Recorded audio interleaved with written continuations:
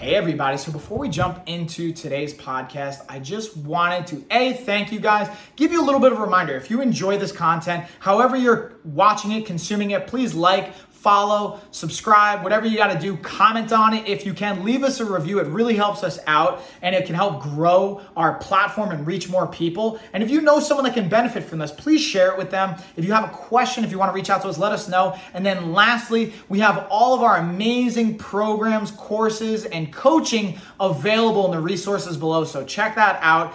Definitely take advantage of it. We have everything from free options all the way up to paid programs and everything in between to fit pretty much anyone's budget. And it's just a matter of how customized it's going to be based on the price point. So there's really something for everybody. Thank you guys. Let's get on into the episode. Yeah, fighters, what's up everybody? It's Mike here. Thursday, right around 1 o'clock.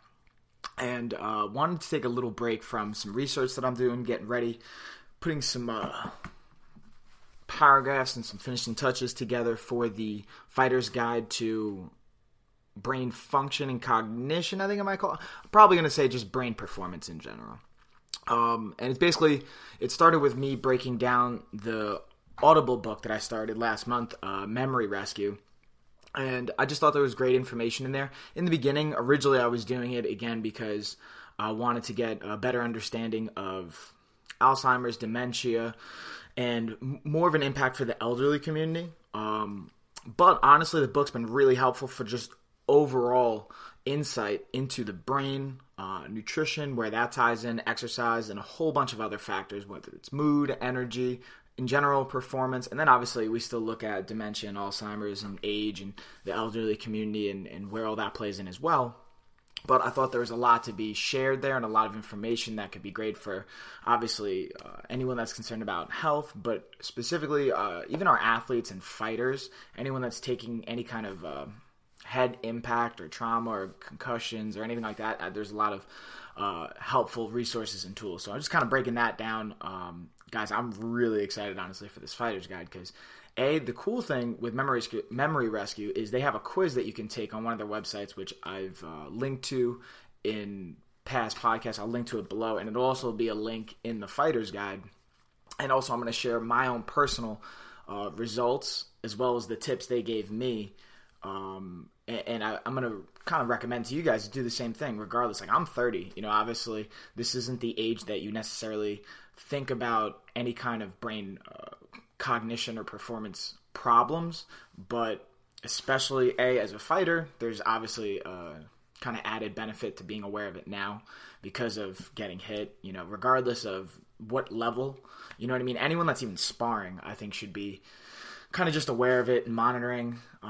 Again, these quizzes are to be a resource where it's not supposed to, in my opinion, scare us or scare you or whoever's going to do it. But again, it's another tool. It's data to track.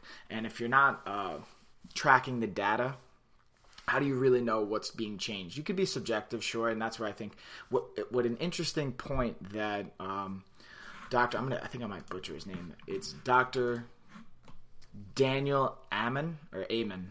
I'm not sure. I'm horrible with pronunciation. But he's one of the authors of Memory Rescue, but he was giving a TED Talk and discussing, first off, him and his colleagues and his clinic has done 83,000 brain scans. So they have a lot of data to collect. And one thing that I thought was interesting, a point that he brought up, was psychiatrists and psychologists, or let's just say psychiatrists because we're talking about doctors at this point. They're the only category of specialists and doctors that don't actually look at a scan to evaluate their patient. Or at least that was the point at a certain point. Now there's obviously psychiatrists that are going to be looking at brain scans and making it in, but it's not a standard practice, I don't believe. Again, I'm not a psychiatrist, nor have I gone to med school, but this is the point that he was bringing up, and I thought that was really interesting because if you think about it, if you're going to go to pulmonary, if you're going to go into even any kind of orthopedic, like wherever there's some kind of problem medically, we're going to try and get a scan of it or collect as much data on it as possible. But for psychiatry, because a lot of it we associate with mental health that's subjective, or it's how you're feeling, it's emotions, that there's not hard evidence. But what we're seeing is in brain scans that there's potential areas of the brain, whether it's in gray matter or just parts of different areas of the brain, the hippocampus, for example, if they're smaller, larger, or spots or different areas, there's indications of potential, not just emotional issues where, let's say, depression, all that, but there's actual physical causes related to it that could be related to sports, could be related to a car accident, it could be related to a fall. The more we know and the more these scans happen, the better. So even just answering quizzes and checking, like the NFL does it, but obviously I think as time goes by, we're seeing they're not doing the best job of really tracking and properly, even if they're tracking it and they're aware of it, they're just not implementing healthy precautions and protocols. But I thought it was really interesting. So again, I'm excited to share all this knowledge with you guys, but that's kind of what I've been up to early.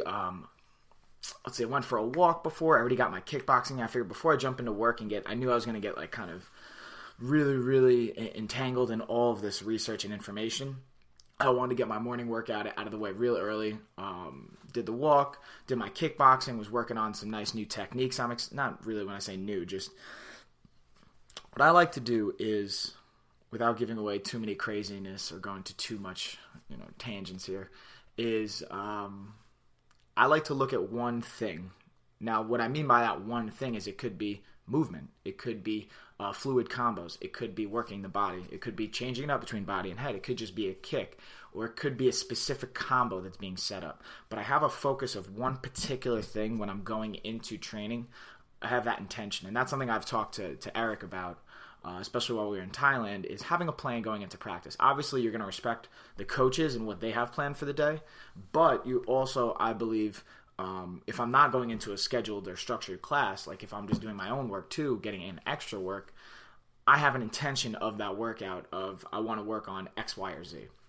So today I was working on some footwork, movement, mobility, and also some nice little combos for different spinning attacks.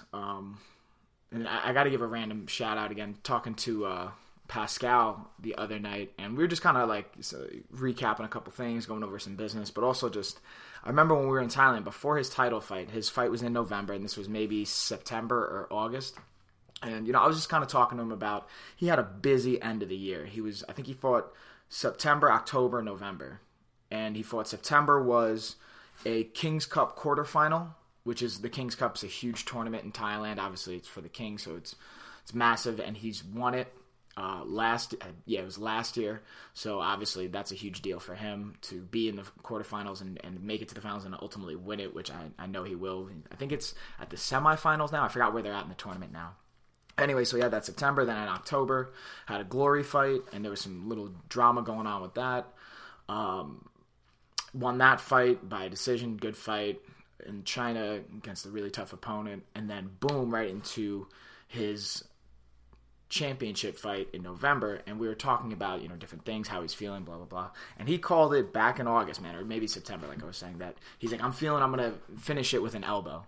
He didn't say spinning elbow, but he called the elbow for sure, because he was kind of just feeling elbows. He's been drilling them a lot, and they look sharp in training, and you could kind of tell, like anyone that, at least I was training with him, Krudam that was doing the pad, you could tell like all his elbows there's something about it right now. I don't know if it was just a mindset he was in or just because they constantly been focusing on it, but in sparring, obviously, you're not really throwing a lot of elbows. Maybe you show, and he's got really good control, so, like, I would feel comfortable with him if I was like, dude, if you want to show, like, even throwing, whatever, like, I trust him throwing knees and elbows to where he's not going to slice me up, and vice versa. But, again, it's not something that you can really implement live too much, so to be able to feel it on the pads and then throw it right in a fight, perfect timing and a knockout, it was awesome to see. So we were just kind of talking about that a little bit. I thought it was funny. I wanted to give him some credit for kind of having the foresight on that.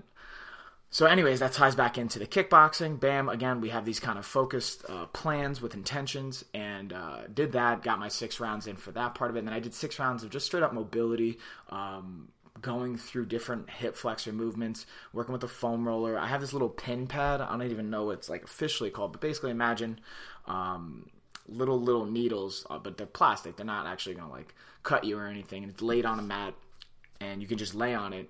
And believe it or not, just the sense, I guess, is like it's supposed to be a neurological stimulation and maybe increase blood flow from what my basic understanding of it is. But it actually feels pretty good. And I was doing some mobility with that and with the foam roller.